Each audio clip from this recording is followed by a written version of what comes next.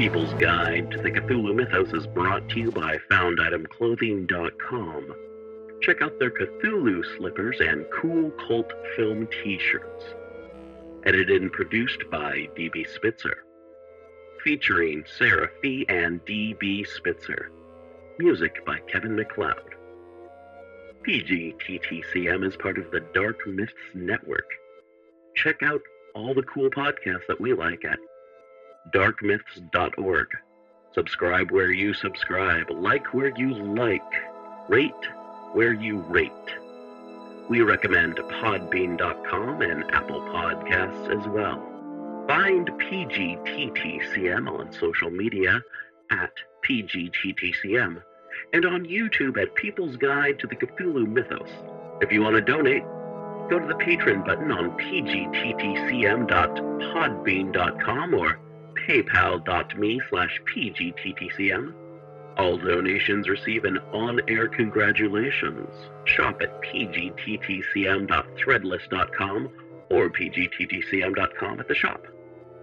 PGTTCM is an exploration of the Cthulhu mythos, weird fiction, the Gothic literary tradition, classic sci-fi, fantasy, and horror. Thank you. On with the show. Hey everyone, I just would like to wish everyone a happy holiday, whatever holiday you're celebrating, but hey, it's Christmas right now, so I hope everyone's having a good Christmas, and whatever you're doing with your time off, I hope you're having a great time. Okay, how about some Charles Dickens, and some Christmas Carol with that Scrooge guy. Alright, did I say that title wrong? I don't know. On with the show. Chapter 3 of A Christmas Carol. A Christmas Carol by Charles Dickens. Chapter 3. The Second of the Three Spirits.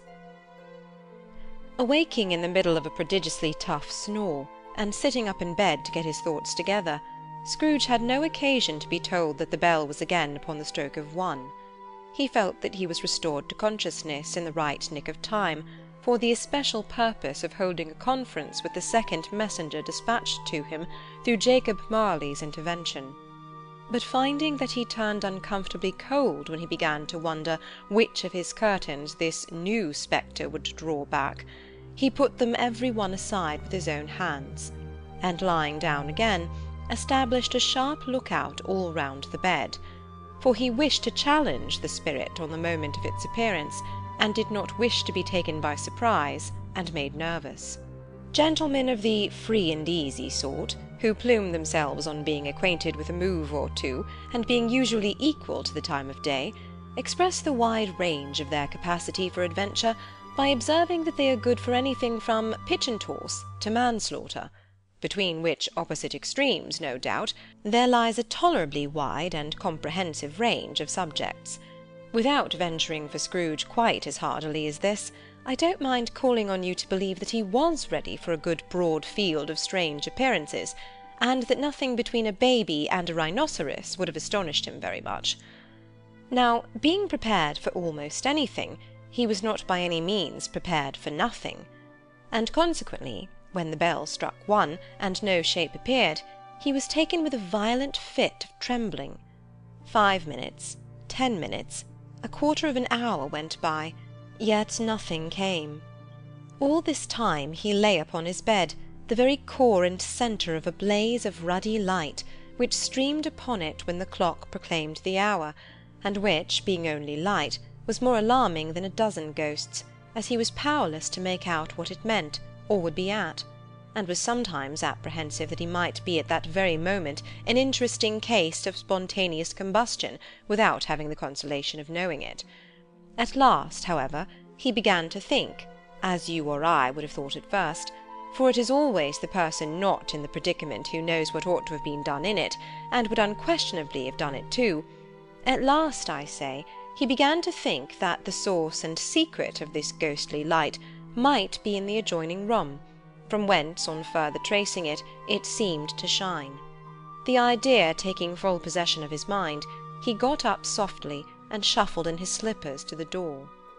The moment Scrooge's hand was on the lock, a strange voice called him by his name, and bade him enter. He obeyed. It was his own room. There was no doubt about that. But it had undergone a surprising transformation. The walls and ceiling were so hung with living green that it looked a perfect grove, from every part of which bright, gleaming berries glistened. The crisp leaves of holly, mistletoe, and ivy reflected back the light, as if so many little mirrors had been scattered there, and such a mighty blaze went roaring up from the chimney, as that dull petrification of a hearth had never known in Scrooge's time, or Marley's, or for many and many a winter season gone. Heaped up on the floor, to form a kind of throne, were turkeys, geese, game, poultry, brawn, great joints of meat, suckling pigs, long wreaths of sausages, mince pies, plum puddings, barrels of oysters, red-hot chestnuts, cherry-cheeked apples, juicy oranges, luscious pears, immense twelfth cakes, and seething bowls of punch, that made the chamber dim with their delicious steam. In easy state upon this couch there sat a jolly giant, glorious to see, who bore a glowing torch, in shape not unlike Plenty's horn, and held it up, high up, to shed its light on Scrooge as he came peeping round the door. "Come in," exclaimed the ghost. "Come in, and know me better, man." Scrooge entered timidly, and hung his head before this spirit. He was not the dogged Scrooge he had been, and though the spirit's eyes were clear and kind, he did not like to meet them. "I am the ghost of Christmas Present," said the spirit. "Look upon me." Scrooge reverently did so. It was clothed in one simple green robe, or mantle, bordered with white fur. This garment hung so loosely on the figure that its capacious breast was bare, as if disdaining to be warded or concealed by any artifice. Its feet, observable beneath the ample folds of the garment, were also bare, and on its head it wore no other covering than a holly wreath, set here and there with shining icicles. Its dark brown curls were long and free, free as its genial face, its sparkling eye, its open hand, its cheery voice, its unconstrained demeanour, and its joyful air. Girded round its middle was an antique scabbard, but no sword was in it, and the ancient sheath was eaten up with rust. "You have never seen the like of me before," exclaimed the spirit. "Never." Scrooge made answer to it. "Have never walked forth with the younger members of my family, meaning, for I am very young, my elder brothers born in these later years?" pursued the phantom. "I don't think I have," said Scrooge. "I'm afraid I have not. Have you had many brothers, Spirit?" "More than 1,800. said the ghost. "A tremendous family to provide for," muttered Scrooge. The ghost of Christmas Present rose. "Spirit," said Scrooge submissively, "conduct me where you will. I went forth last night on compulsion, and I learnt a lesson which is working now. Tonight, if you have aught to teach me, let me profit by it." "Touch my robe." Scrooge did as he was told, and held it fast.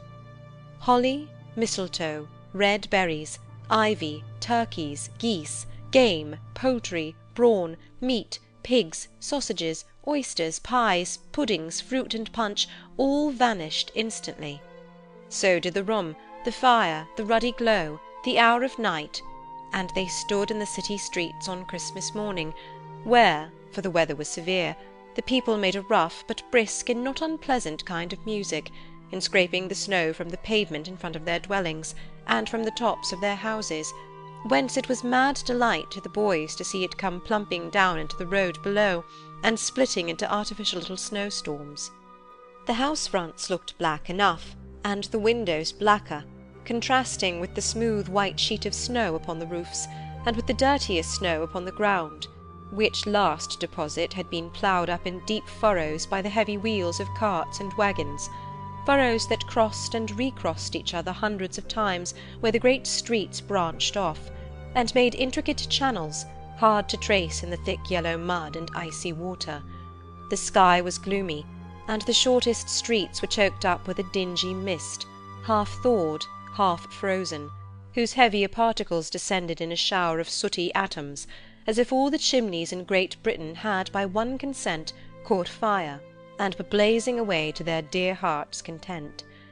There was nothing very cheerful in the climate or the town, and yet was there an air of cheerfulness abroad that the clearest summer air and brightest summer sun might have endeavoured to diffuse in vain. For the people who were shovelling away on the housetops were jovial and full of glee, calling out to one another from the parapets, and now and then exchanging a facetious snowball, better-natured missile far than many a wordy jest, laughing heartily if it went right, and not less heartily if it went wrong. The poulterers' shops were still half open, and the fruiterers were radiant in their glory. There were great round pot-bellied baskets of chestnuts, shaped like the waistcoats of jolly old gentlemen, lolling at the doors, and tumbling out into the street in their apoplectic opulence. There were ruddy, brown-faced, broad-girthed Spanish onions, shining in the fatness of their growth like Spanish friars, and winking from their shelves in wanton slyness at the girls as they went by, and glanced demurely at the hung-up mistletoe. There were pears and apples, clustered high in blooming pyramids. There were bunches of grapes, made in the shopkeeper's benevolence to dangle from conspicuous hooks, that people's mouths might water gratis as they passed. There were piles of filberts, mossy and brown, recalling in their fragrance ancient walks among the woods, and pleasant shufflings ankle-deep through withered leaves. There were Norfolk biffins, squat and swarthy, setting off the yellow of the oranges and lemons, and in the great compactness of their juicy persons, urgently entreating and beseeching to be carried home in paper bags and eaten after dinner.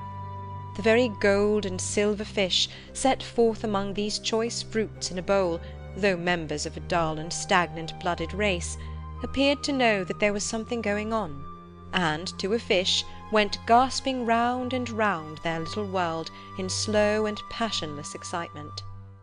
The grocers, oh, the grocers, nearly closed, with perhaps 2 shutters down, or 1, but through those gaps such glimpses! It was not alone that the scales descending on the counter made a merry sound, or that the twine and roller parted company so briskly, or that the canisters were rattled up and down like juggling tricks, or even that the blended scents of tea and coffee were so grateful to the nose, or even that the raisins were so plentiful and rare, the almonds so extremely white, the sticks of cinnamon so long and straight, the other spices so delicious, the candied fruit so caked and spotted with molten sugar as to make the coldest lookers-on feel faint and subsequently bilious. Nor was it that the figs were moist and pulpy, or that the French plums blushed in modest tartness from their highly decorated boxes, or that everything was good to eat, and in its Christmas dress. But the customers were all so hurried, and so eager in the hopeful promise of the day, that they tumbled up against each other at the door, crashing their wicker baskets wildly, and left their purchases upon the counter, and came running back to fetch them, and committed hundreds of the like mistakes in the best humour possible, while the grocer and his people were so frank and fresh that the polished hearts with which they fastened their aprons behind them might have been their own, worn outside for general inspection, and for Christmas doors to peck at if they chose. But soon the steeples called good people all to church and chapel, and away they came, flocking through the streets in their best clothes and with their gayest faces, and at the same time there emerged from scores of by-streets, lanes, and nameless turnings, innumerable people, carrying their dinners to the bakers' shops. The sight of these poor revellers appeared to interest the spirit very much, for he stood with Scrooge beside him in a baker's doorway, and taking off the covers as their bearers passed, sprinkled incense on their dinners from his torch. And it was a very uncommon kind of torch, for once or twice, when there were angry words between some dinner-carriers who had jostled each other, he shed a few drops of water on them from it, and their good humour was restored directly. For they said it was a shame to quarrel upon Christmas Day. And so it was. God love it, so it was. In time the bells ceased, and the bakers were shut up, and yet there was a genial shadowing forth of all these dinners and the progress of their cooking, in the thawed blotch of wet above each baker's oven, where the pavement smoked as if its stones were cooking too. "Is there a peculiar flavour in what you sprinkle from your torch?" asked Scrooge. There is, my own. Would it apply to any kind of dinner on this day? asked Scrooge. To any kindly given, to a poor one most. Why to a poor one most? asked Scrooge. Because it needs it most. Spirit, said Scrooge after a moment's thought. I wonder you, of all the beings in the many worlds about us, should desire to cramp these people's opportunity for innocent enjoyment. I? cried the spirit. You would deprive them of their means of dining every 7th day, often the only day on which they can be said to dine at all, said Scrooge. Wouldn't you? I? cried the spirit. You seek to close these places on the 7th day, said Scrooge. and it comes to the same thing. I seek, exclaimed the spirit. Forgive me if I am wrong. It has been done in your name, or at least in that of your family, said Scrooge. There are some upon this earth of yours, returned the spirit, who lay claim to know us, and who do their deeds of passion, pride, ill will, hatred, envy, bigotry, and selfishness in our name, who are as strange to us and all our kith and kin as if they had never lived. Remember that, and charge their doings on themselves, not us. Scrooge promised that he would, and they went on, invisible as they had been before, into the suburbs of the town. It was a remarkable quality of the ghost, which Scrooge had observed at the baker's, that, notwithstanding his gigantic size, he could accommodate himself to any place with ease, and that he stood beneath a low roof quite as gracefully and like a supernatural creature as it was possible he could have done in any lofty hall. And perhaps it was the pleasure the good spirit had in showing off this power of his, or else it was his own kind, generous, hearty nature, and his sympathy with all poor men, that led him straight to Scrooge's clerk's, for there he went, and took Scrooge with him, holding to his robe, and on the threshold of the door the spirit smiled, and stopped to bless Bob Cratchit's dwelling with the sprinkling of his torch. Think of that! Bob had but 15 bob a week himself, he pocketed on Saturdays but 15 copies of his Christian name, and yet the ghost of Christmas present blessed his 4-roomed house. Then up rose Mrs. Cratchit, Cratchit's wife, dressed out but poorly in a twice-turned gown, but brave in ribbons, which are cheap and make a goodly show for 6pence, and she laid the cloth, assisted by Belinda Cratchit, second of her daughters, also brave in ribbons, while Master Peter Cratchit plunged a fork into the saucepan of potatoes, and getting the corners of his monstrous shirt-collar, Bob's private property, conferred upon his son and heir in honour of the day, into his mouth, rejoiced to find himself so gallantly attired, and yearned to show his linen in the fashionable parks. And now 2 smaller Cratchits, boy and girl, came tearing in, screaming that outside the baker's they had smelt the goose, and known it for their own, and basking in luxurious thoughts of sage and onion, these young Cratchits danced about the table, and exalted Master Peter Cratchit to the skies, while he, not proud, although his collars nearly choked him, blew the fire, until the slow potatoes bubbling up knocked loudly at the saucepan lid to be let out and peeled. "What has ever got your precious father, then?" said Mrs. Cratchit. "And your brother, Tiny Tim? And Martha warn't as late last Christmas Day by half an hour." "Here's Martha, Mother," said a girl, appearing as she spoke. "Here's Martha, Mother." cried the 2 young Cratchits. "Hurrah! There's such a goose, Martha." "Why, bless your heart alive, my dear, how late you are!" said Mrs. Cratchit, kissing her a dozen times, and taking off her shawl and bonnet for her with officious zeal. "We had a deal of work to finish up last night," replied the girl, "and had to clear away this morning, Mother." "Well, never mind, so long as you are come," said Mrs. Cratchit. "Sit you down before the fire, my dear, and have a warm, Lord bless you." "No, no, there's Father coming." "There's Father coming," cried the 2 young Cratchits, who were everywhere at once. "Hide, Martha, hide." "Hide." So Martha hid herself, and in came little Bob, the father, with at least 3 feet of comforter exclusive of the fringe hanging down before him, and his threadbare clothes darned up and brushed to look seasonable, and Tiny Tim upon his shoulder. Alas for Tiny Tim! He bore a little crutch, and had his limbs supported by an iron frame. Why, where's our Martha? cried Bob Cratchit, looking round. Not coming, said Mrs. Cratchit. Not coming? said Bob, with a sudden declension in his high spirits, for he'd been Tim's blood horse all the way from church, and had come home rampant. Not coming upon Christmas Day? Martha didn't like to see him disappointed, if it were only in joke, so she came out prematurely from behind the closet door, and ran into his arms, while the two young Cratchits hustled Tiny Tim and bore him off into the wash-house, that he might hear the pudding singing in the copper. And how did little Tim behave? asked Mrs. Cratchit, when she had rallied Bob on his credulity, and Bob had hugged his daughter to his heart's content. As good as gold. said Bob. And better. Somehow he gets thoughtful, sitting by himself so much, and thinks the strangest things you ever heard. He told me, coming home, that he hoped the people saw him in the church because he was a cripple, and it might be pleasant to them to remember upon Christmas Day, who made lame beggars walk and blind men see. Bob's voice was tremulous when he told them this, and trembled more when he said that Tiny Tim was growing strong and hearty.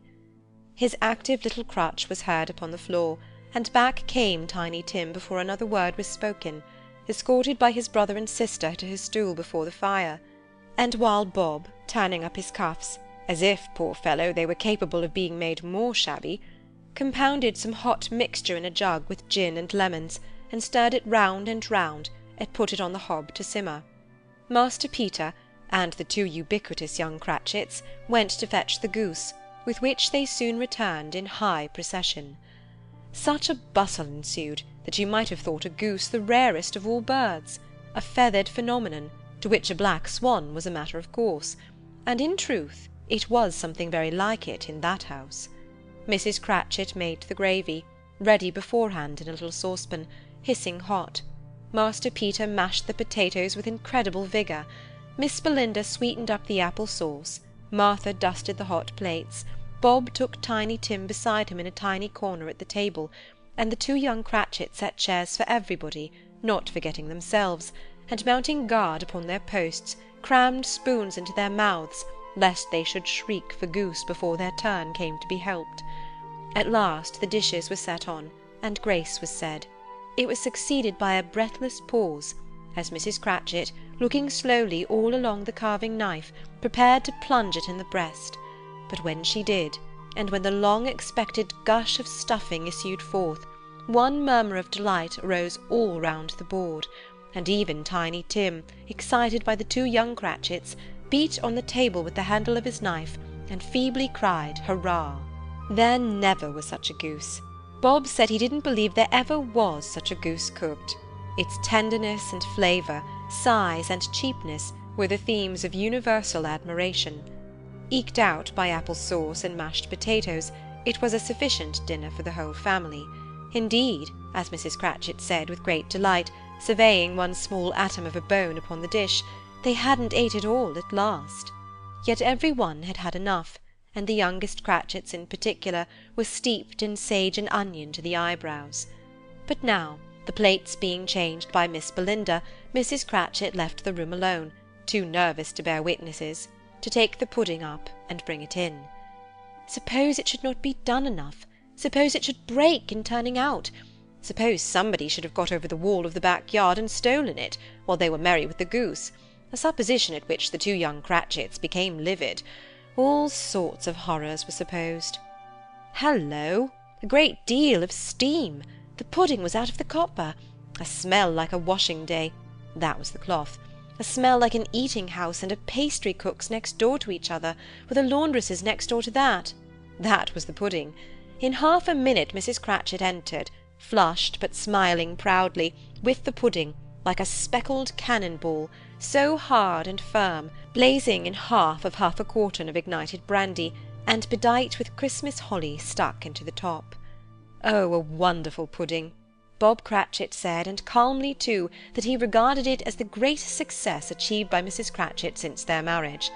Mrs. Cratchit said that now the weight was off her mind, she would confess she had had her doubts about the quantity of flour. Everybody had something to say about it, but nobody said or thought that it was at all a small pudding for a large family. It would have been flat heresy to do so. Any Cratchit would have blushed to hint at such a thing. At last the dinner was all done, the cloth was cleared, the hearth swept, and the fire made up.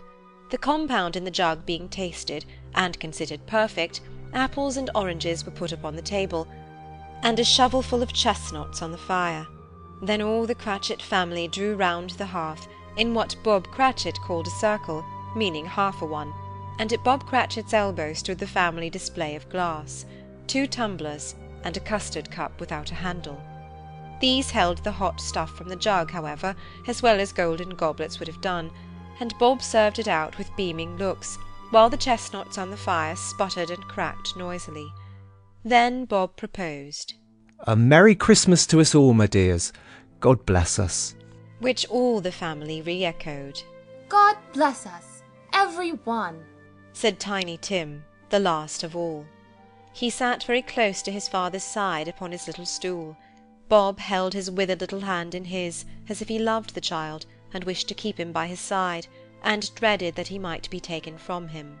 "Spirit," said Scrooge, with an interest he had never felt before, "tell me if Tiny Tim will live." I see a vacant seat replied the ghost. in the poor chimney corner, and a crutch without an owner, carefully preserved. If these shadows remain unaltered by the future, the child will die. "No, no." said Scrooge. "Oh, no, kind spirit, say he will be spared." If these shadows remain unaltered by the future, none other of my race will find him here. returned the ghost. What then? If he be like to die, he had better do it, and decrease the surplus population. Scrooge hung his head to hear his own words quoted by the spirit, and was overcome with penitence and grief. Man, said the ghost, if man you be in heart, not adamant, forbear that wicked cant until you have discovered what the surplus is, and where it is. Will you decide what men shall live, what men shall die? It may be that in the sight of heaven you are more worthless and less fit to live than millions like this poor man's child. O God, to hear the insect on the leaf pronouncing on the too much life among his hungry brothers in the dust. Scrooge bent before the ghost's rebuke, and trembling cast his eyes upon the ground. But he raised them speedily on hearing his own name. "Mr. Scrooge," said Bob. "I'll give you Mr. Scrooge, the founder of the feast." the founder of the feast indeed, cried Mrs. Cratchit, reddening. I wish I had him here. I'd give him a piece of my mind to feast upon, and I hope he'd have a good appetite for it. "My dear," said Bob. "the children, Christmas Day." It should be Christmas Day, I'm sure, said she, on which one drinks the health of such an odious, stingy, hard, unfeeling man as Mr. Scrooge. You know he is, Robert. Nobody knows it better than you do, poor fellow. "My dear," was Bob's mild answer. "Christmas Day." I'll drink his health for your sake, and the day's, said Mrs. Cratchit. not for his. Long life to him. A Merry Christmas and a Happy New Year. He'll be very merry and very happy, I have no doubt. The children drank the toast after her. It was the first of their proceedings which had no heartiness. Tiny Tim drank it last of all, but he didn't care twopence for it. Scrooge was the ogre of the family. The mention of his name cast a dark shadow on the party, which was not dispelled for full 5 minutes. After it had passed away, they were 10 times merrier than before, from the mere relief of Scrooge the baleful being done with. Bob Cratchit told them how he had a situation in his eye for Master Peter, which would bring in, if obtained, full 5 and 6pence weekly. The 2 young Cratchits laughed tremendously at the idea of Peter's being a man of business, and Peter himself looked thoughtfully at the fire from between his collars, as if he were deliberating what particular investments he should favour when he came into the receipt of that bewildering income. Martha, who was a poor apprentice at a milliner's, then told them what kind of work she had to do, and how many hours she worked at a stretch, and how she meant to lie abed tomorrow morning for a good long rest, tomorrow being a holiday she passed at home. Also how she had seen a countess and a lord some days before, and how the lord is much about as tall as Peter. At which Peter pulled up his collar so high that you couldn't have seen his head if you had been there. All this time the chestnuts and the jug went round and round, and by they had a song about a lost child travelling in the snow, from Tiny Tim, who had a plaintive little voice, and sang it very well indeed. There was nothing of high mark in this. They were not a handsome family, they were not well dressed, their shoes were far from being waterproof, their clothes were scanty, and Peter might have known, and very likely did, the inside of a pawnbroker's. But they were happy, grateful, pleased with one another, and contented with the time, and when they faded, and looked happier yet in the bright sprinklings of the Spirit's torch at parting, Scrooge had his eye upon them, and especially on Tiny Tim, until the last. By this time it was getting dark, and snowing pretty heavily, and as Scrooge and the Spirit went along the streets, the brightness of the roaring fires in kitchens, parlours, and all sorts of rooms, was wonderful. Here the flickering of the blaze showed preparations for a cosy dinner, with hot plates baking through and through before the fire, and deep red curtains, ready to be drawn to shut out cold and darkness. There all the children of the house were running out into the snow to meet their married sisters, brothers, cousins, uncles, aunts, and be the first to greet them. Here again were shadows on the window blind of guests assembling, and there a group of handsome girls, all hooded and fur-booted, and all chattering at once, tripped lightly off to some near neighbour's house, where, woe upon the single man who saw them enter, artful witches, well they knew it, in a glow. But if you had judged from the numbers of people on their way to friendly gatherings, you might have thought that no one was at home to give them welcome when they got there, instead of every house expecting company, and piling up its fires half-chimney high. Blessings on it, how the ghost exulted! How it bared its breadth of breast, and opened its capacious palm, and floated on, outpouring with a generous hand its bright and harmless mirth on everything within its reach. The very lamplighter who ran on before, dotting the dusky street with specks of light, and who was dressed to spend the evening somewhere, laughed out loudly as the Spirit passed, though little kenned the lamplighter that he had any company but Christmas. And now, without a word of warning from the ghost, they stood upon a bleak and desert moor, where monstrous masses of rude stone were cast about, as though it were the burial place of giants, and water spread itself wheresoever it listed, or would have done so, but for the frost that held it prisoner, and nothing grew but moss and furze, and coarse rank grass. Down in the west the setting sun had left a streak of fiery red, which glared upon the desolation for an instant, like a sullen eye, and frowning lower, lower, lower yet, was lost in the thick gloom of darkest night. "What place is this?" asked Scrooge. "A place where miners live, who labour in the bowels of the earth," returned the Spirit. "But they know me. See!" A light shone from the window of a hut, and swiftly they advanced towards it. Passing through the wall of mud and stone, they found a cheerful company assembled round a glowing fire. An old man and woman, with their children and their children's children, and another generation beyond that, all decked out gaily in their holiday attire. The old man, in a voice that seldom rose above the howling of the wind upon the barren waste, was singing them a Christmas song. It had been a very old song when he was a boy, and from time to time they all joined in the chorus. So surely as they raised their voices, the old man got quite blithe and loud, and so surely as they stopped, his vigour sank again. The Spirit did not tarry here, but bade Scrooge to hold his robe, and passing on above the moor, sped whither? Not to see. To see. To Scrooge's horror, looking back, he saw the last of the land, a frightful range of rocks behind them, and his ears were deafened by the thundering of water, as it rolled and roared and raged among the dreadful caverns it had worn, and fiercely tried to undermine the earth. Built upon a dismal reef of sunken rocks, some league or so from shore, on which the waters chafed and dashed, the wild year through, there stood a solitary lighthouse. Great heaps of seaweed clung to its base, and storm-birds, born of the wind one might suppose as seaweed of the water, rose and fell about it, like the waves they skimmed. But even here 2 men who watched the light had made a fire, that through the loophole in the thick stone wall shed out a ray of brightness on the awful sea. Joining their horny hands over the rough table at which they sat, they wished each other Merry Christmas in their can of grog, and one of them, the elder too, with his face all damaged and scarred with hard weather, as the figurehead of an old ship might be, struck up a sturdy song that was like a gale in itself. Again the ghost sped on, above the black and heaving sea, on, until, being far away, as he told Scrooge, from any shore, they lighted on a ship.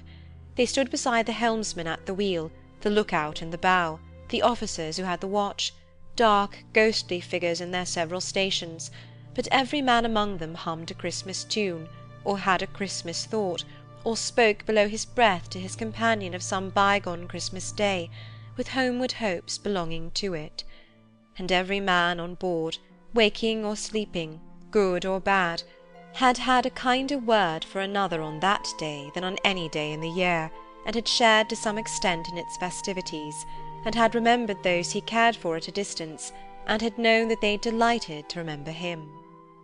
It was a great surprise to Scrooge, while listening to the moaning of the wind, and thinking what a solemn thing it was to move on through the lonely darkness over an unknown abyss, whose depths were as secret, as profound as death. It was a great surprise to Scrooge, while thus engaged, to hear a hearty laugh. It was a much greater surprise to Scrooge to recognise it as his own nephew's, and to find himself in a bright, dry, gleaming room, with the Spirit standing smiling by his side, and looking at that same nephew with approving affability. Laughed Scrooge's nephew. If you should happen, by any unlikely chance, to know a man more blessed in a laugh than Scrooge's nephew, all I can say is, I should like to know him too. Introduce him to me, and I'll cultivate his acquaintance. It is a fair, even-handed, noble adjustment of things, that while there is infection and disease and sorrow, there is nothing in the world so irresistibly contagious as laughter and good humour.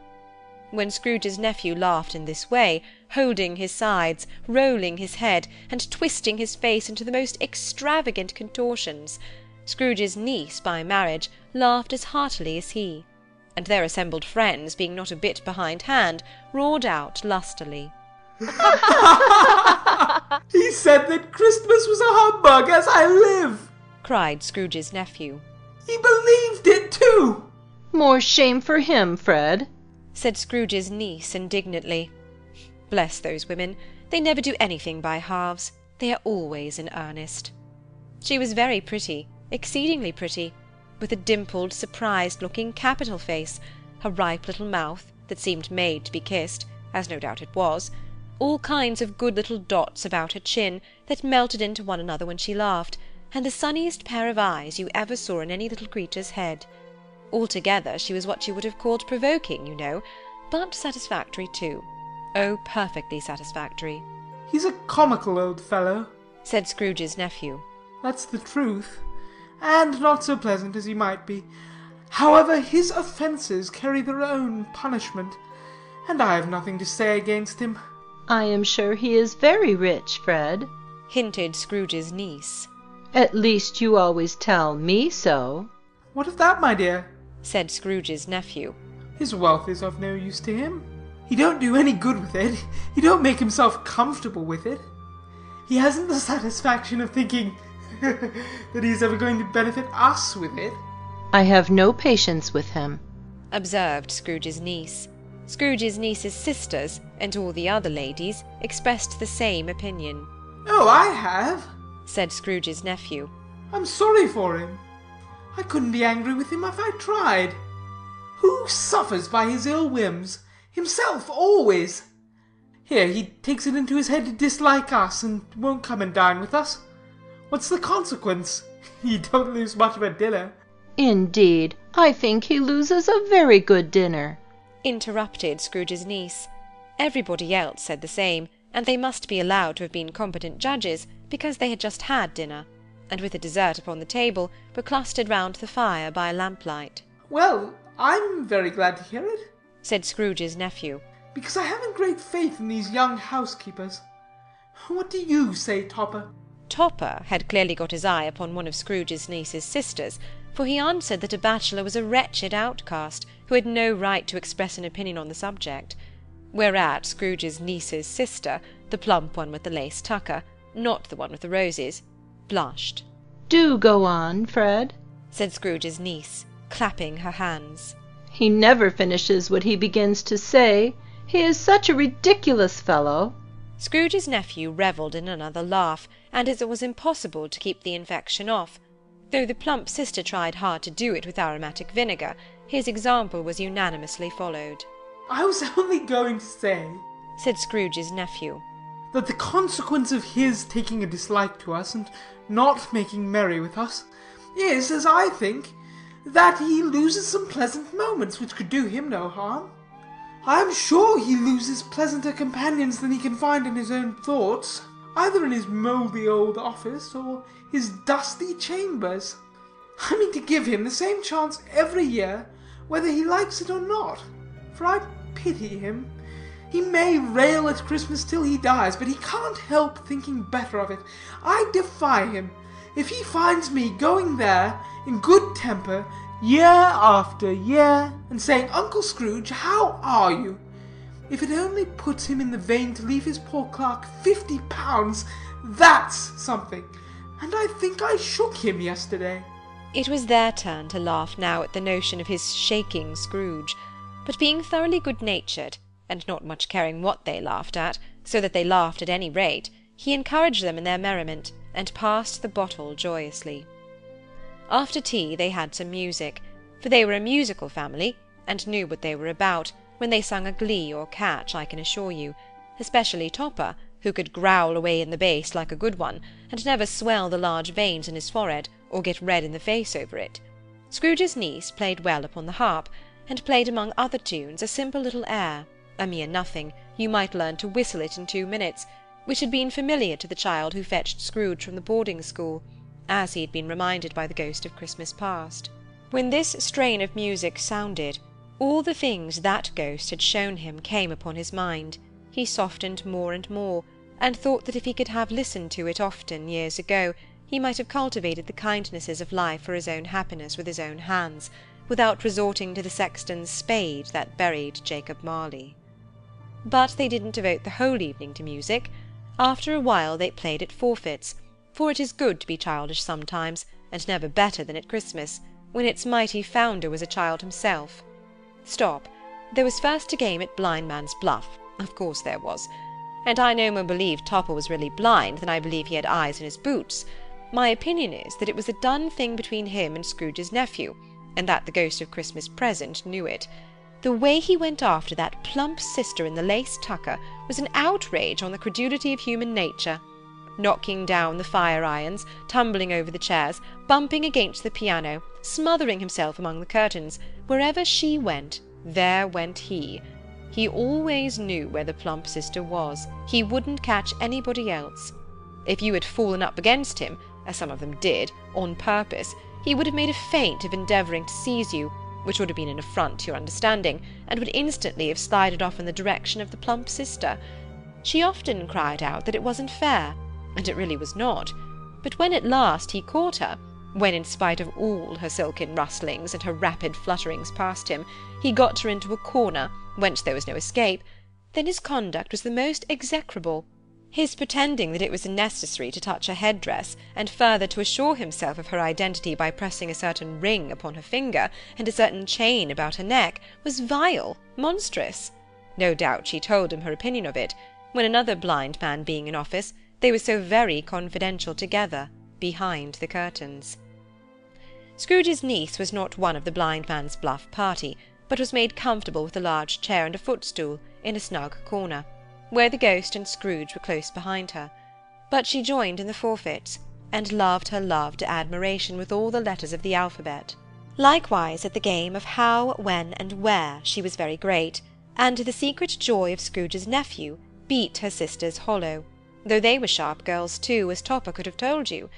There might have been 20 people there, young and old, but they all played, and so did Scrooge, for wholly forgetting in the interest he had in what was going on, that his voice made no sound in their ears, He sometimes came out with his guess quite loud, and very often guessed quite right too, for the sharpest needle, best Whitechapel, warranted not to cut in the eye, was not sharper than Scrooge, blunt as he took it in his head to be.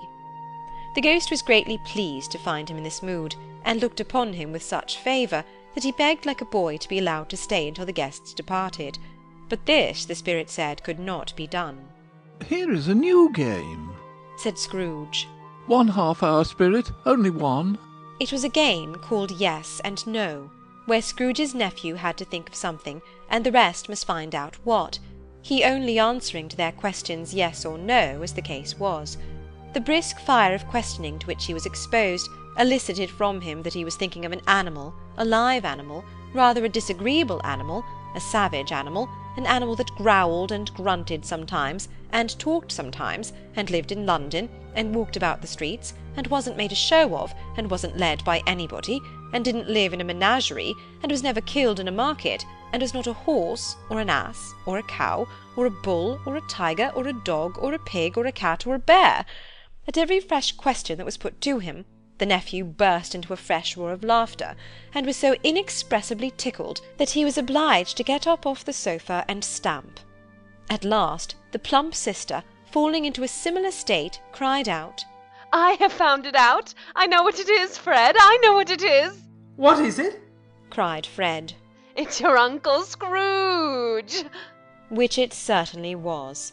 Admiration was the universal sentiment, though some objected that the reply to "Is it a bear?" ought to have been yes, inasmuch as an answer in the negative was sufficient to have diverted their thoughts from Mr. Scrooge, supposing they had ever had any tendency that way.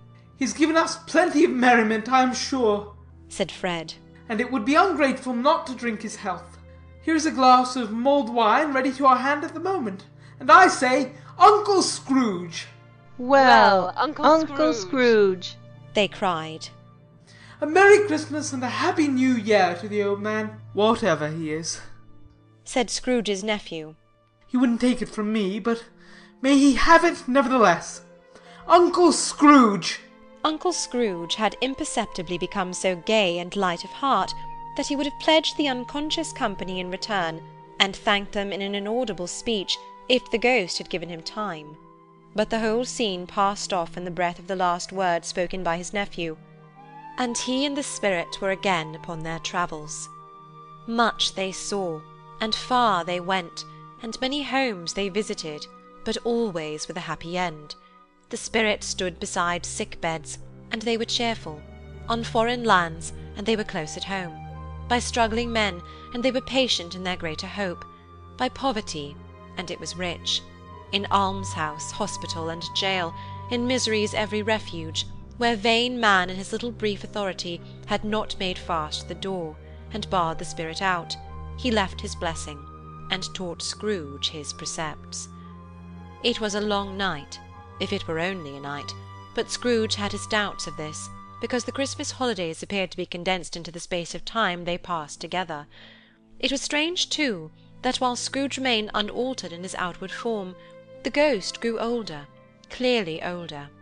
Scrooge had observed this change, but never spoke of it, until they left a children's Twelfth-night party, when, looking at the spirit as they stood together in an open place, he noticed that its hair was grey. "Are spirits' lives so short?" asked Scrooge. "My life upon this globe is very brief," replied the ghost. "It ends tonight." "Tonight?" cried Scrooge. "Tonight at midnight. Hark! The time is drawing near." The chimes were ringing the 11:15 at that moment. "Forgive me if I am not justified in what I ask," said Scrooge, looking intently at the spirit's robe. "but I see something strange and not belonging to yourself protruding from your skirts. Is it a foot or a claw?" "It might be a claw, for the flesh there is upon it," was the spirit's sorrowful reply. "Look here." From the foldings of its robe it brought 2 children, wretched, abject, frightful, hideous, miserable. They knelt down at its feet, and clung upon the outside of its garment. "Oh, man, look here! Look down here!" exclaimed the ghost. They were a boy and a girl, yellow, meagre, ragged, scowling, wolfish, but prostrate too in their humility. Where graceful youth should have filled their features out, and touched them with its freshest tints, a stale and shrivelled hand, like that of age, had pinched and twisted them, and pulled them into shreds. Where angels might have sat enthroned, devils lurked, and glared out menacing. No change, no degradation, no perversion of humanity in any grade through all the mysteries of wonderful creation has monsters half so horrible and dread. Scrooge started back, appalled. Having them shown to him this way, he tried to say they were fine children, but the words choked themselves, rather than be parties to a lie of such enormous magnitude. Spirit, are they yours? Scrooge could say no more. They are man's, said the spirit, looking down upon them. and they cling to me, appealing from their fathers. This boy is ignorance, this girl is want. Beware them both, and all of their degree, but most of all beware this boy, for on his brow I see that written which is doom, unless the writing is erased. Deny it, cried the spirit, stretching out its hand towards the city. Slander those who tell it ye. Admit it for your factious purposes, and make it worse, and bide the end. Have they no refuge or resource? cried Scrooge. Are there no prisons? said the spirit, turning on him for the last time with his own words. Are there no workhouses? The bells struck 12. Scrooge looked about him for the ghost, and saw it not. As the last stroke ceased to vibrate, he remembered the prediction of old Jacob Marley, and lifting up his eyes, beheld a solemn phantom, draped and hooded, coming like a mist along the ground towards him. End of chapter 3.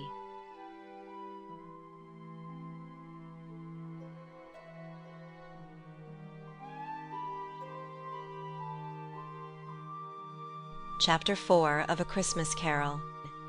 A Christmas Carol, by Charles Dickens. Chapter 4. The Last of the Spirits. The phantom slowly, gravely, silently approached. When it came near him, Scrooge bent down upon his knee, for in the very air through which this spirit moved, it seemed to scatter gloom and mystery. It was shrouded in a deep black garment, which concealed its head, its face, its form, and left nothing of it visible, save one outstretched hand.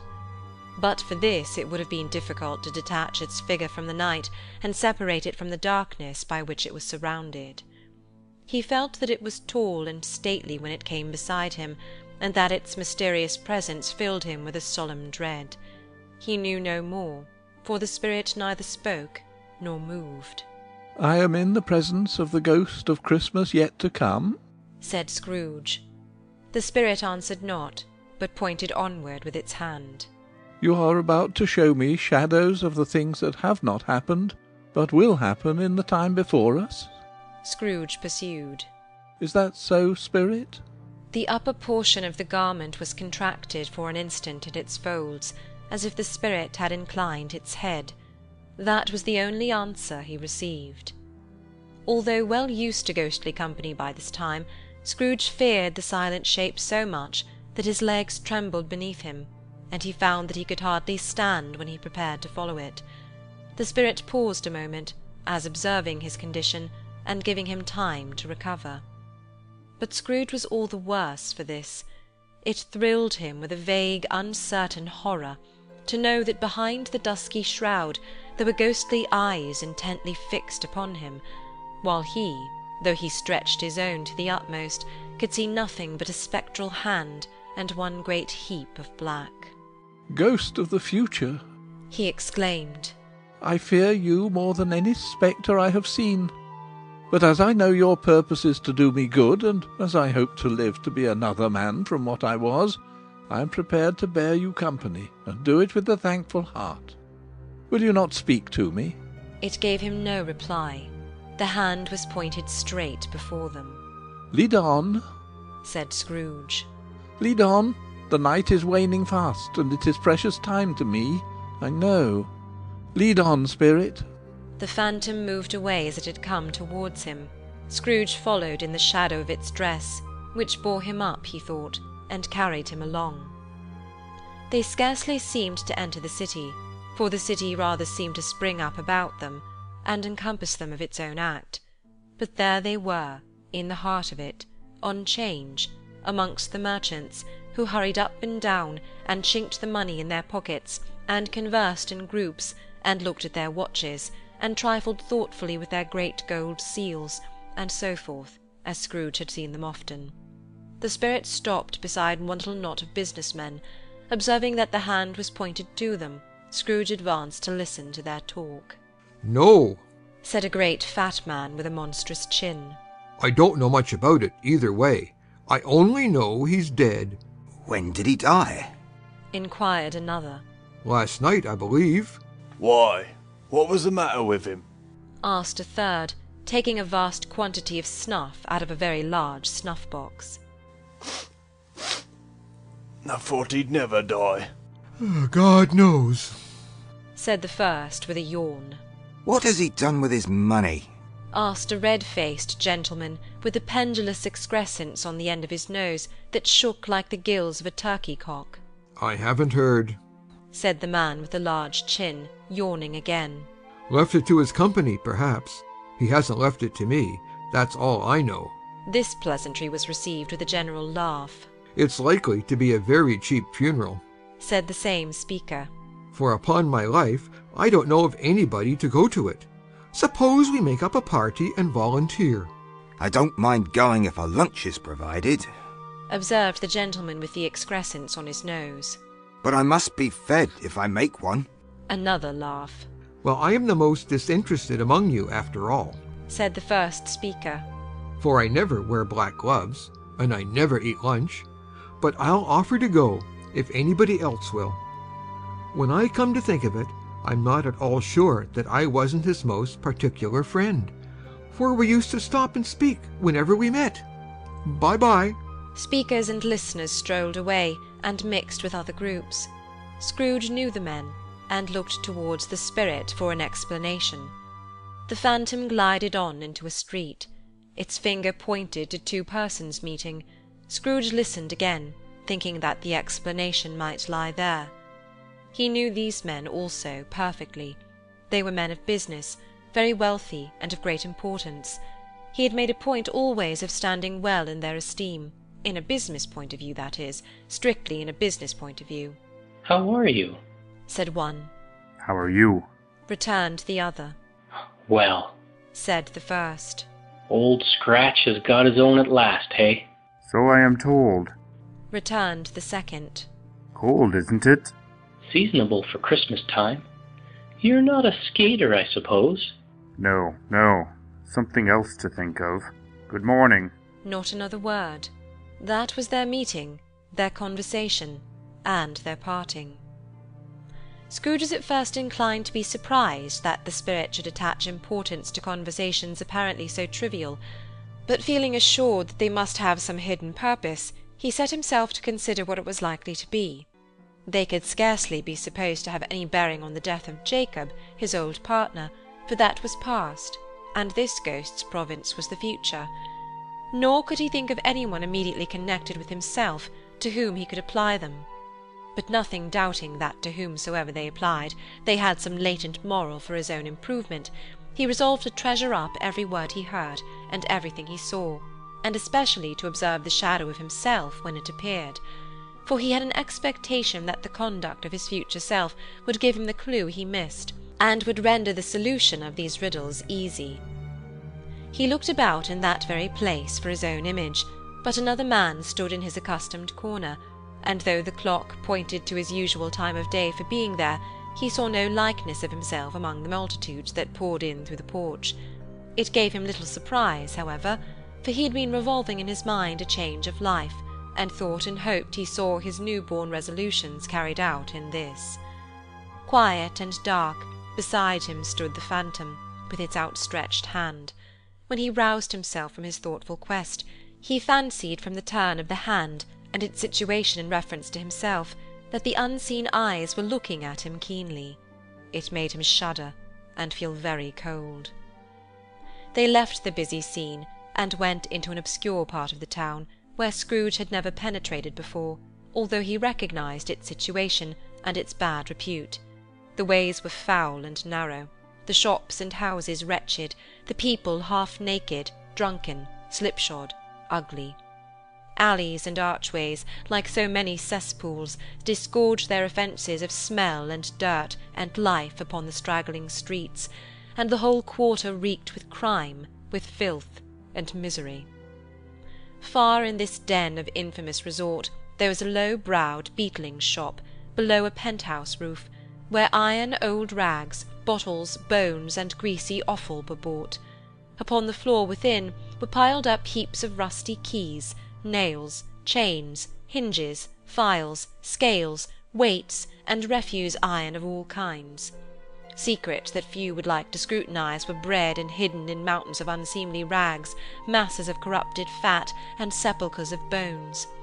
Sitting in among the wares he dealt in, by a charcoal stove made of old bricks, was a grey-haired rascal, nearly 70 years of age, who had screened himself from the cold air without by a frowsy curtaining of miscellaneous tatters hung upon a line, and smoked his pipe in all the luxury of calm retirement. Scrooge and the Phantom came into the presence of this man just as a woman with a heavy bundle slunk into the shop. But she had scarcely entered when another woman, similarly laden, came in too, and she was closely followed by a man in faded black, who was no less startled by the sight of them than they had been upon the recognition of each other. After a short period of blank astonishment, in which the old man with the pipe had joined them, they all three burst into a laugh. "Let the charwoman alone to be the first," cried she who had entered first. "Let the laundress alone to be the second, and let the undertaker's man alone to be the third. Look here, old Joe, here's a chance, if we haven't all three met here without meaning it." "You couldn't have met in a better place," said old Joe, removing his pipe from his mouth. "Come into the parlour. You were made free of it long ago, you know, and the other two aren't strangers. Stop till I shut the door of the shop. Ah, how it squeaks! They ain't such a rusty bit of metal in the place as its own hinges, I believe, and I'm sure there's no such old bones here as mine. Ha ha! We're all suitable to our calling, we're well matched. Come into the parlour. Come into the parlour." The parlour was the space behind the screen of rags. The old man raked the fire together with an old stair-rod, and having trimmed his smoky lamp, for it was night, with the stem of his pipe, put it in his mouth again. While he did this, the woman who had already spoken threw her bundle on the floor, and sat down in a flaunting manner on a stool, crossing her elbows on her knees, and looking with a bold defiance at the other two. "What odds, then? What odds, Mrs. Dilber?" said the woman. "Every person has a right to take care of themselves. He always did." "That's true indeed," said the laundress. "No man more so." "Why, then, don't stand staring as if you was afraid, woman. Who's the wiser? We're not going to pick holes in each other's coats, I suppose." No, indeed, said Mrs. Dilber and the man together. We should hope not. "Very well, then," cried the woman. "That's enough. Who's the worse for the loss of a few things like these? Not a dead man, I suppose." "No, indeed," said Mrs. Dilber, laughing. "If he wanted to keep 'em after he was dead, the wicked old screw," pursued the woman. "why wasn't he natural in his lifetime? If he had been, he'd have had somebody to look after him when he was struck with death, instead of lying gasping out his last there alone by himself." "It's the truest word that ever was spoken," said Mrs. Dilber. "It's a judgment on him." "I wish it was a little heavier judgment," replied the woman. "And it should have been, you may depend upon it, if I could have laid my hands on anything else. Open that bundle, old Joe, and let me know the value of it. Speak out plain. I'm not afraid to be the first, nor afraid for them to see it. We know pretty well that we were helping ourselves before we met here, I believe. It's no sin. Open the bundle, Joe." But the gallantry of her friends would not allow of this, and the man in faded black, mounting the breach first, produced his plunder. It was not extensive. A seal or two, a pencil case, a pair of sleeve buttons, and a brooch of no great value were all. They were severally examined and appraised by old Joe, who chalked the sums he was disposed to give for each upon the wall, and added them up into a total when he found there was nothing more to come. "That's your account," said Joe. "and I wouldn't give another sixpence if I was to be boiled for not doing it. Who's next?" Mrs. Dilber was next. Sheets and towels, a little wearing apparel, 2 old-fashioned silver teaspoons, a pair of sugar tongs, and a few boots. Her account was stated on the wall in the same manner. "I always give too much to ladies. It's a weakness of mine, and that's the way I ruin myself," said old Joe. "That's your account. If you asked me for another penny and made it an open question, I'd repent of being so liberal and knock off half a crown." "And now undo my bundle, Joe," said the first woman. Joe went down on his knees for the greater convenience of opening it, and having unfastened a great many knots, dragged out a large and heavy roll of some dark stuff. "What do you call this?" said Joe. "Bed curtains." "Ah," returned the woman, laughing and leaning forward on her crossed arms. "Bed curtains." "You don't mean to say you took 'em down, rings and all, with him lying there?" said Joe. "Yes, I do," replied the woman. "Why not?" "You were born to make your fortune," said Joe. "and you'll certainly do it." "I certainly shan't hold my hand when I can get anything in it by reaching it out, for the sake of such a man as he was, I promise you, Joe," returned the woman coolly. "Don't drop that oil upon the blankets now." "His blankets?" asked Joe. "Whose else's do you think?" replied the woman. "He isn't likely to take cold without 'em, I dare say." "I hope you didn't die of anything catching, eh?" said old Joe, stopping in his work and looking up. "Don't you be afraid of that," returned the woman. "I ain't so fond of his company that I'd loiter about him for such things if he did. Ah, you may look through that shirt till your eyes ache, but you won't find a hole in it, nor a threadbare place. It's the best he had, and a fine one, too. They'd have wasted it, if it hadn't been for me." "What do you call wasting of it?" asked old Joe.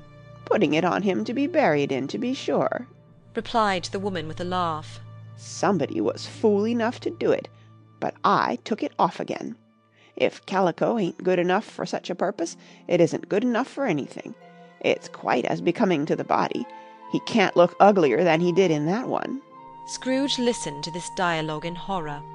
As they sat grouped about their spoil, in the scanty light afforded by the old man's lamp, he viewed them with a detestation and disgust, which could hardly have been greater, though they had been obscene demons marketing the corpse itself.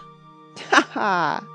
laughed the same woman, when old Joe, producing a flannel bag with money in it, told out their several gains upon the ground. "This is the end of it, you see. He frightened every one away from him when he was alive, to profit us when he was dead. Ha ha ha!" "Spirit," said Scrooge, shuddering from head to foot. I see. The case of this unhappy man might be my own. My life tends that way now. Merciful heaven! What is this?" He recoiled in terror, for the scene had changed, and now he almost touched a bed, a bare uncurtained bed, on which, beneath a ragged sheet, there lay a something covered up, which, though it was dumb, announced itself in awful language. The room was very dark, too dark to be observed with any accuracy, though Scrooge glanced round it in obedience to a secret impulse, anxious to know what kind of room it was. A pale light, rising in the outer air, fell straight upon the bed, and on it, plundered and bereft, unwatched, unwept, uncared for, was the body of this man. Scrooge glanced towards the phantom. Its steady hand was pointed to the head. The cover was so carelessly adjusted that the slightest raising of it, the motion of a finger upon Scrooge's part, would have disclosed the face. He thought of it, felt how easy it would be to do, and longed to do it, but had no more power to withdraw the veil than to dismiss the spectre at his side.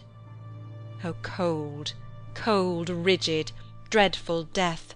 Set up thine altar here, and dress it with such terrors as thou hast at thy command, for this is thy dominion. But of the loved, revered, and honoured head thou canst not turn one hair to thy dread purposes, or make one feature odious.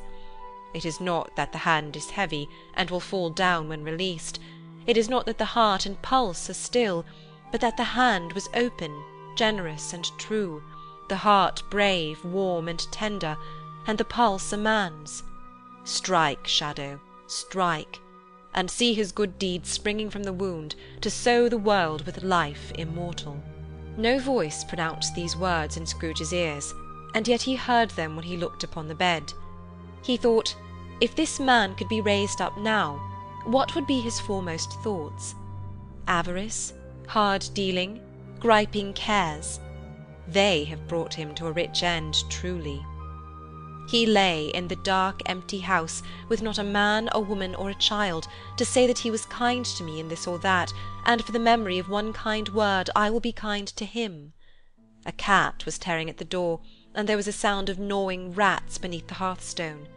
What they wanted in the room of death, and why they were so restless and disturbed, Scrooge did not dare to think. "Spirit," he said, "this is a fearful place. In leaving it, I shall not leave its lesson. Trust me. Let us go." Still the ghost pointed with an unmoved finger to the head. "I understand you," Scrooge returned, "and would do it if I could. But I have not the power. Spirit, I have not the power." Again it seemed to look upon him. "Is there any person in the town who feels emotion caused by this man's death?" said Scrooge, quite agonized. "Show that person to me, Spirit, I beseech you." The phantom spread its dark robe before him for a moment, like a wing, and withdrawing it, revealed a room by daylight, where a mother and her children were. She was expecting someone, and with anxious eagerness, for she walked up and down the room, started at every sound, looked out from the window, glanced at the clock, tried, but in vain, to work with her needle, and could hardly bear the voices of the children in their play. At length the long-expected knock was heard. She hurried to the door and met her husband, a man whose face was careworn and depressed, though he was young. There was a remarkable expression in it now, a kind of serious delight of which he felt ashamed, and which he struggled to repress. He sat down to the dinner that had been hoarding for him by the fire, and when she asked him faintly what news, which was not until after a long silence, he appeared embarrassed how to answer. "Is it good?" she said. "Or bad?" To help him. "Bad," he answered. "We are quite ruined?" "No, there is hope yet, Carolyn."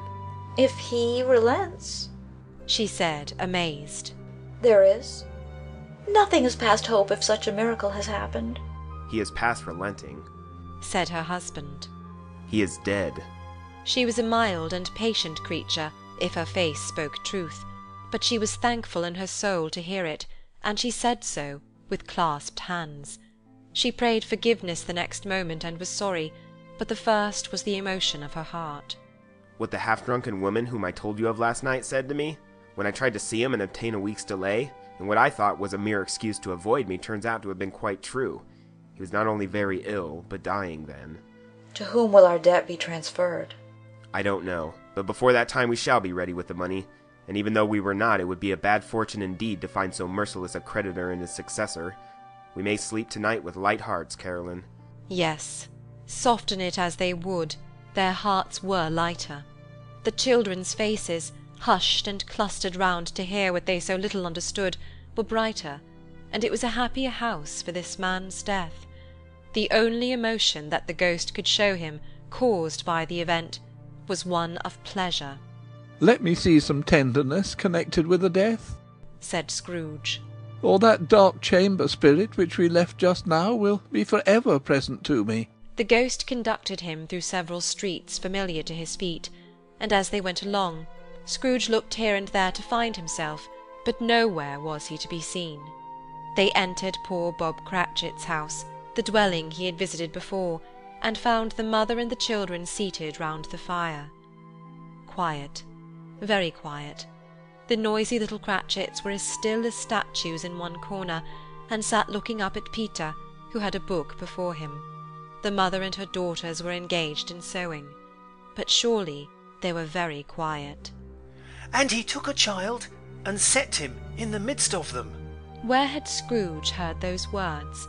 He had not dreamed them. The boy must have read them out as he and the spirit crossed the threshold. Why did he not go on? The mother laid her work upon the table and put her hand up to her face. The colour hurts my eyes, she said. The colour? Ah, poor Tiny Tim. They're better now again, said Cratchit's wife. It makes them weak by candlelight, and I wouldn't show weak eyes to your father when he comes home for the world. It must be near his time. Past it, rather, Peter answered, shutting up his book. But I think he has walked a little slower than he used these last few evenings, Mother. They were very quiet again. At last she said, and in a steady, cheerful voice that only faltered once, I've known him walk with Tiny Tim upon his shoulder very fast indeed. And so have I, cried Peter. Often. And so have I, exclaimed another. So had all. But he was very light to carry, she resumed, intent upon her work. And his father loved him so that it was no trouble. No trouble.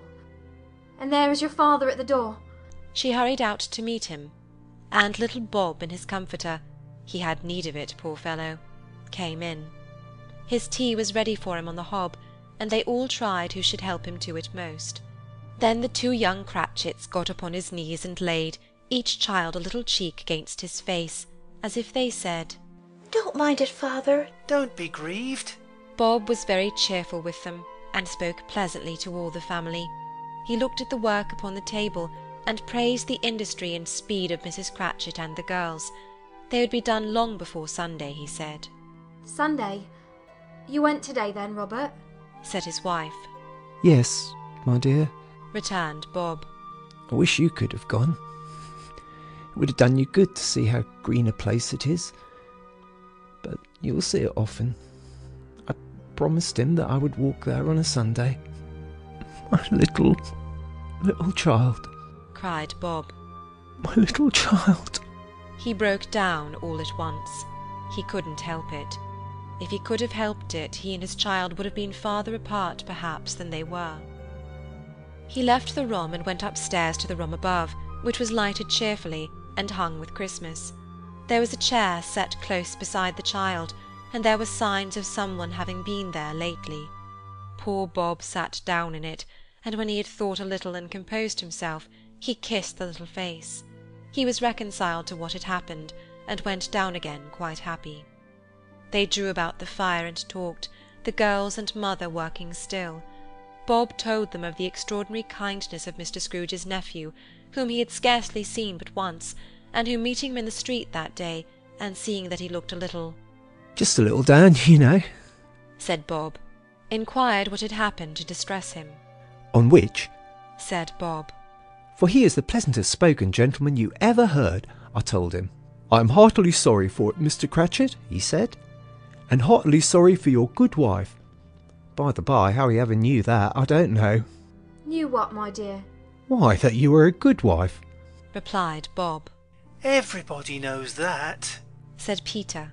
Very well observed, my boy, cried Bob. I hope they do. Heartily sorry, he said, for your good wife. If I can be of service to you in any way, he said, giving me his card, that's where I live. Pray come to me.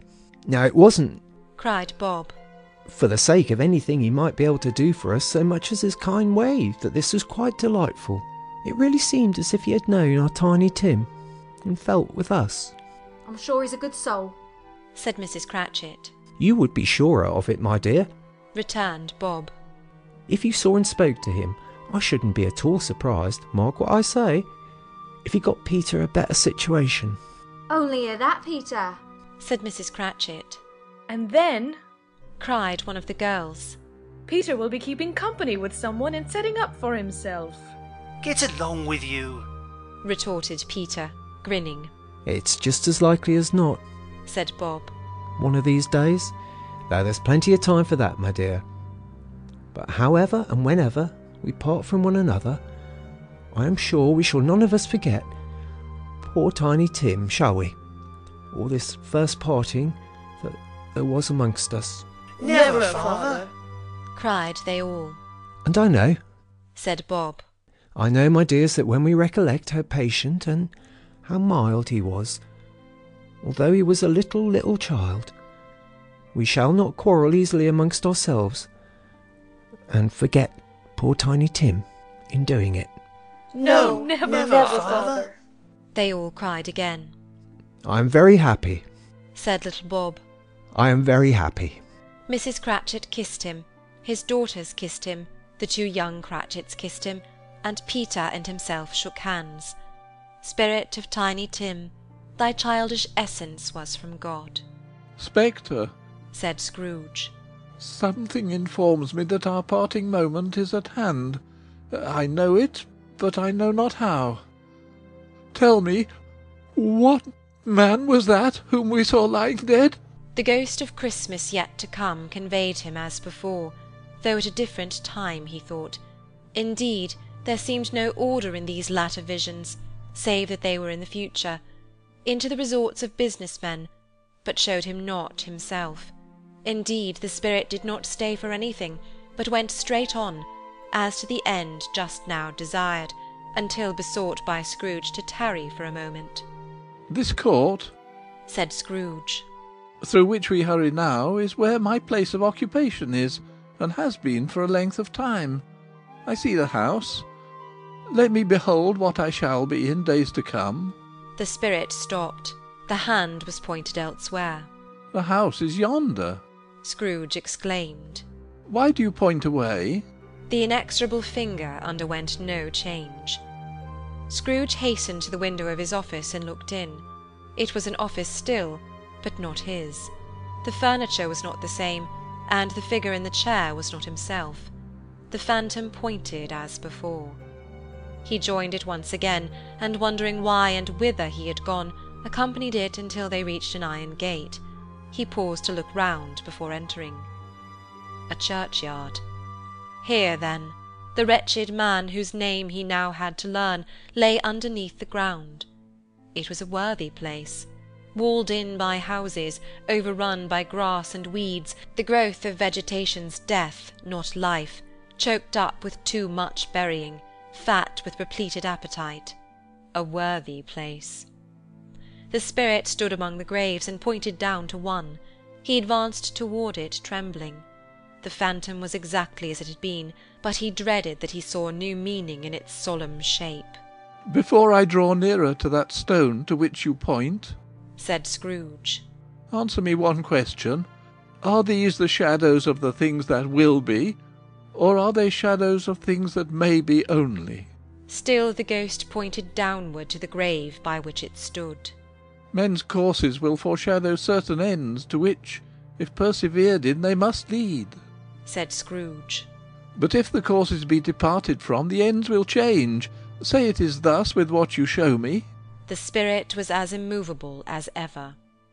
Scrooge crept towards it, trembling as he went, and following the finger, read upon the stone of the neglected grave his own name, Ebenezer Scrooge.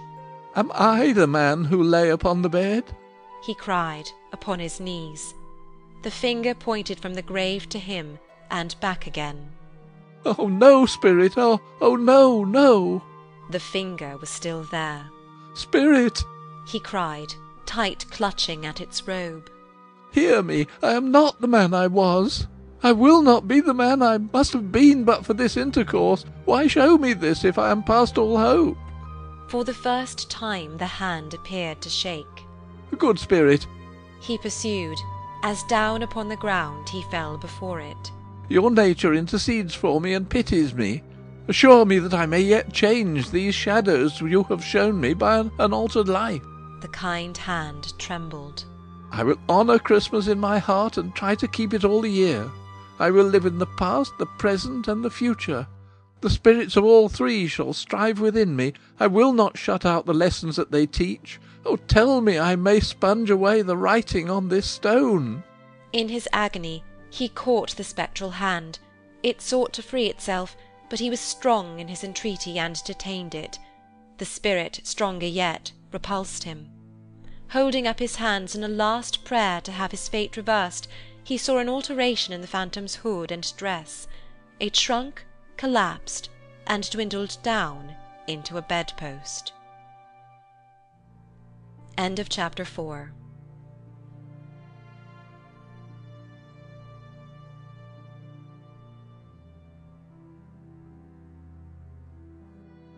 Chapter 5 of A Christmas Carol. A Christmas Carol, by Charles Dickens. Chapter 5.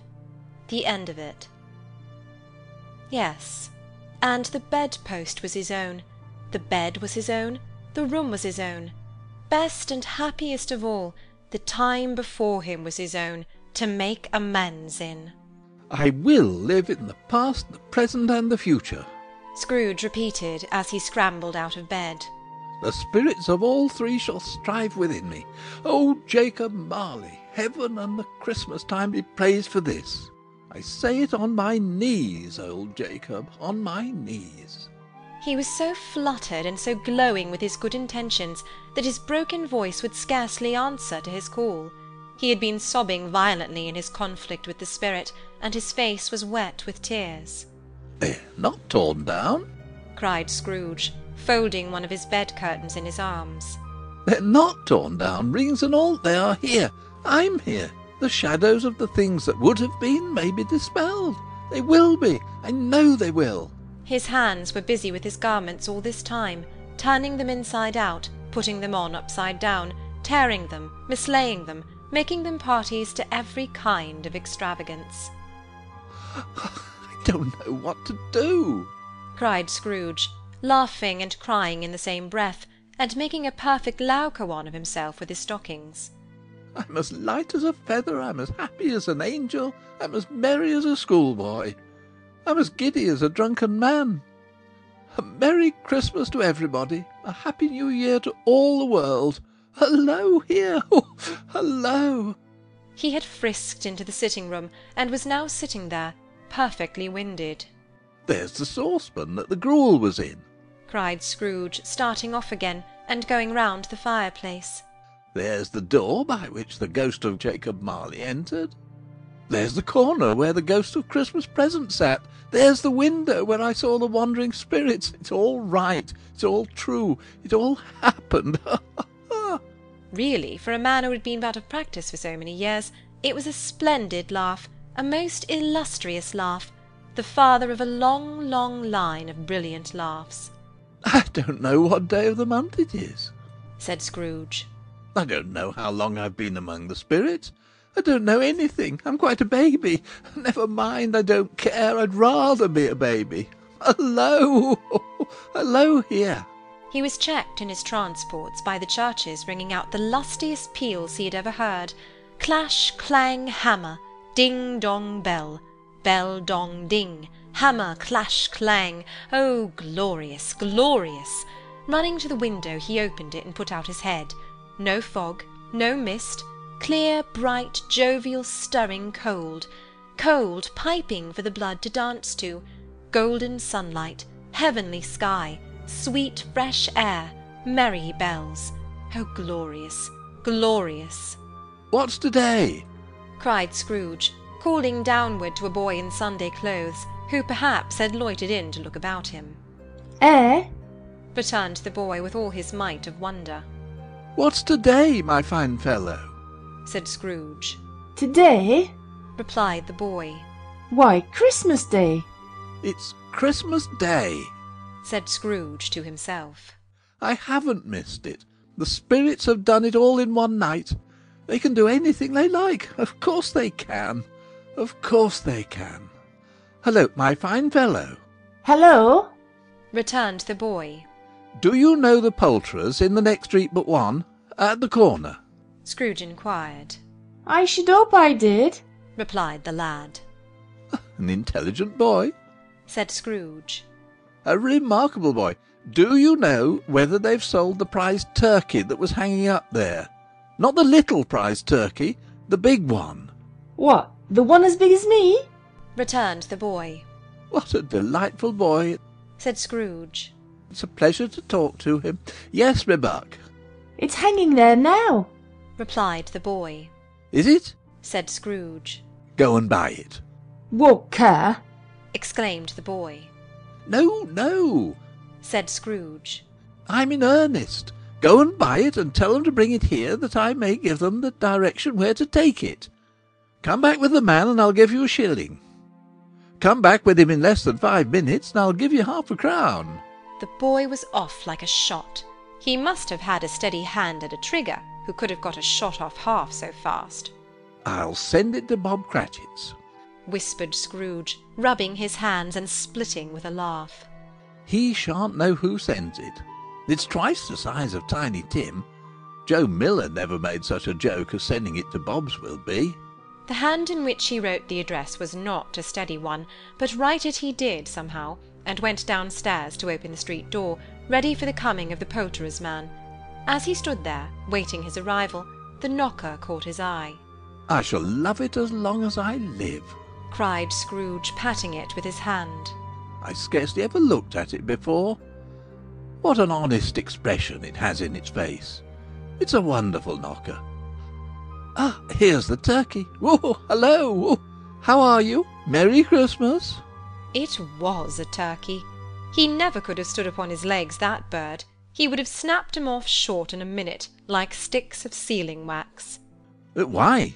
It's impossible to carry that to Camden Town, said Scrooge. You must have a cab.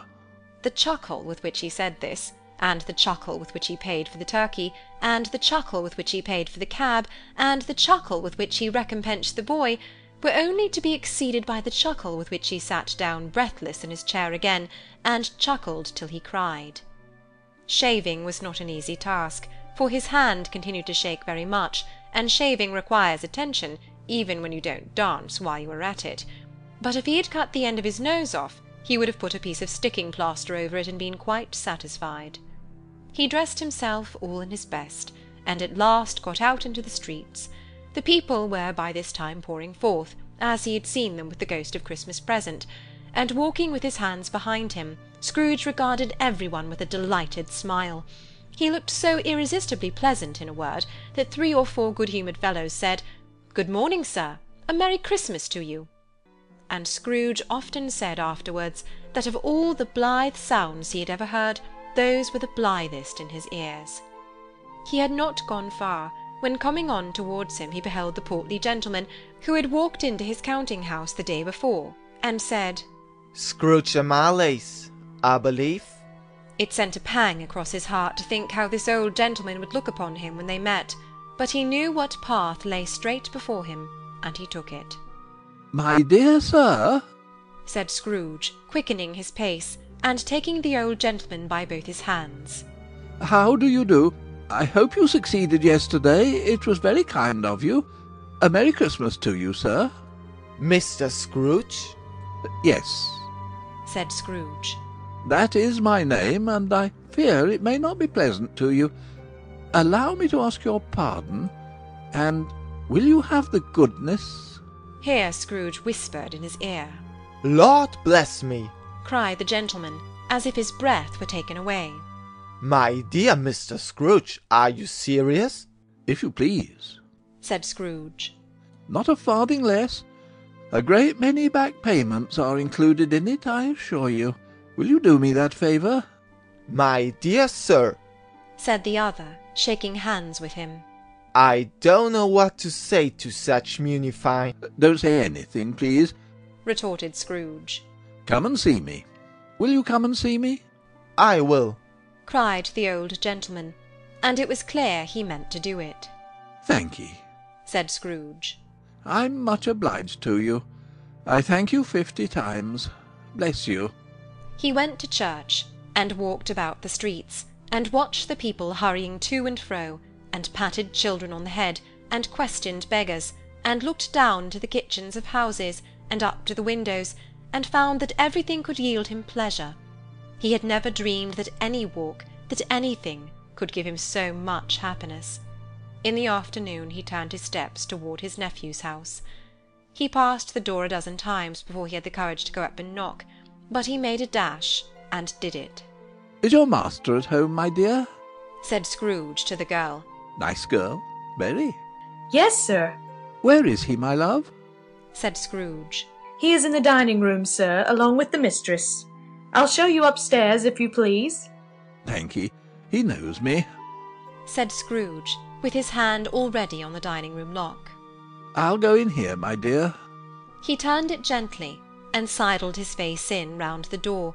They were looking at the table, which was spread out in great array, for these young housekeepers are always nervous on such points, and like to see that everything is right. Fred? Said Scrooge. Dear heart alive, how his niece by marriage started!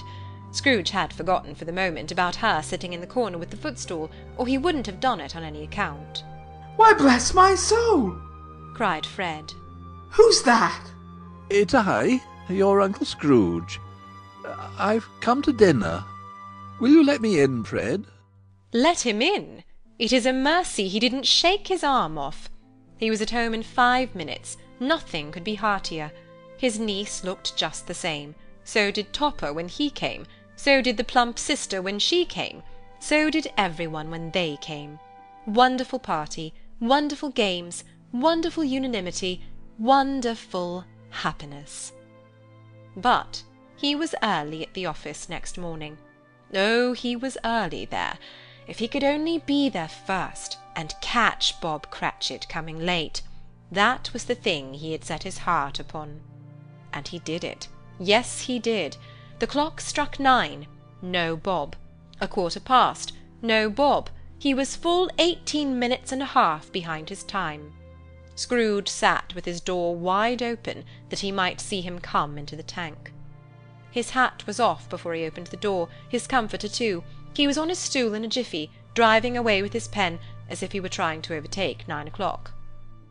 Hello, growled Scrooge in his accustomed voice, as near as he could feign it. What do you mean by coming here at this time of day? I am very sorry, sir. Said Bob. I am behind my time. You are? Repeated Scrooge. Yes, I think you are. Step this way, sir, if you please. It's only once a year, sir. Pleaded Bob, appearing from the tank. It shall not be repeated. I was making rather merry yesterday, sir. Now, I'll tell you what, my friend, said Scrooge. I'm not going to stand this sort of thing any longer. And therefore, he continued, leaping from his stool, and giving Bob such a dig in the waistcoat that he staggered back into the tank again. And therefore, I am about to raise your salary. Bob trembled, and got a little nearer to the ruler. He had a momentary idea of knocking Scrooge down with it, holding him, and calling to the people in the court for help and a strait waistcoat. A Merry Christmas, Bob, said Scrooge, with an earnestness that could not be mistaken, as he clapped him on the back. A merrier Christmas, Bob, my good fellow, than I have given you for many a year. I'll raise your salary, and endeavour to assist your struggling family, and we will discuss your affairs this very afternoon, over a Christmas bowl of smoking bishop. Bob, make up the fires, and buy another coal scuttle before you dot another I, Bob Cratchit. Scrooge was better than his word. He did it all, and infinitely more. And to Tiny Tim, who did not die, he was a second father. He became as good a friend, as good a master, and as good a man as the good old city knew, or any other good old city, town, or borough in the good old world. Some people laughed to see the alteration in him, but he let them laugh, and little heeded them, for he was wise enough to know that nothing ever happened on this globe for good at which some people did not have their fill of laughter in the outset, and knowing that such as these would be blind anyway, he thought it quite as well that they should wrinkle up their eyes in grins as have the malady in less attractive forms. His own heart laughed, and that was quite enough for him. He had no further intercourse with spirits, but lived upon the total abstinence principle ever afterwards, and it was always said of him that he knew how to keep Christmas well, if any man alive possessed the knowledge. May that be truly said of us, and all of us. And so, as Tiny Tim observed, God bless us, every one. End of Chapter 5. End of A Christmas Carol by Charles Dickens.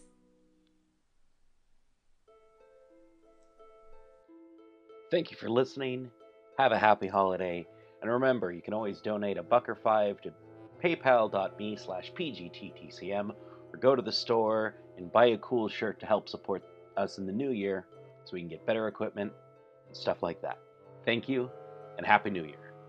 People's Guide to the Cthulhu Mythos, all over social media at PGTTCM, and on YouTube at People's Guide to the Cthulhu Mythos.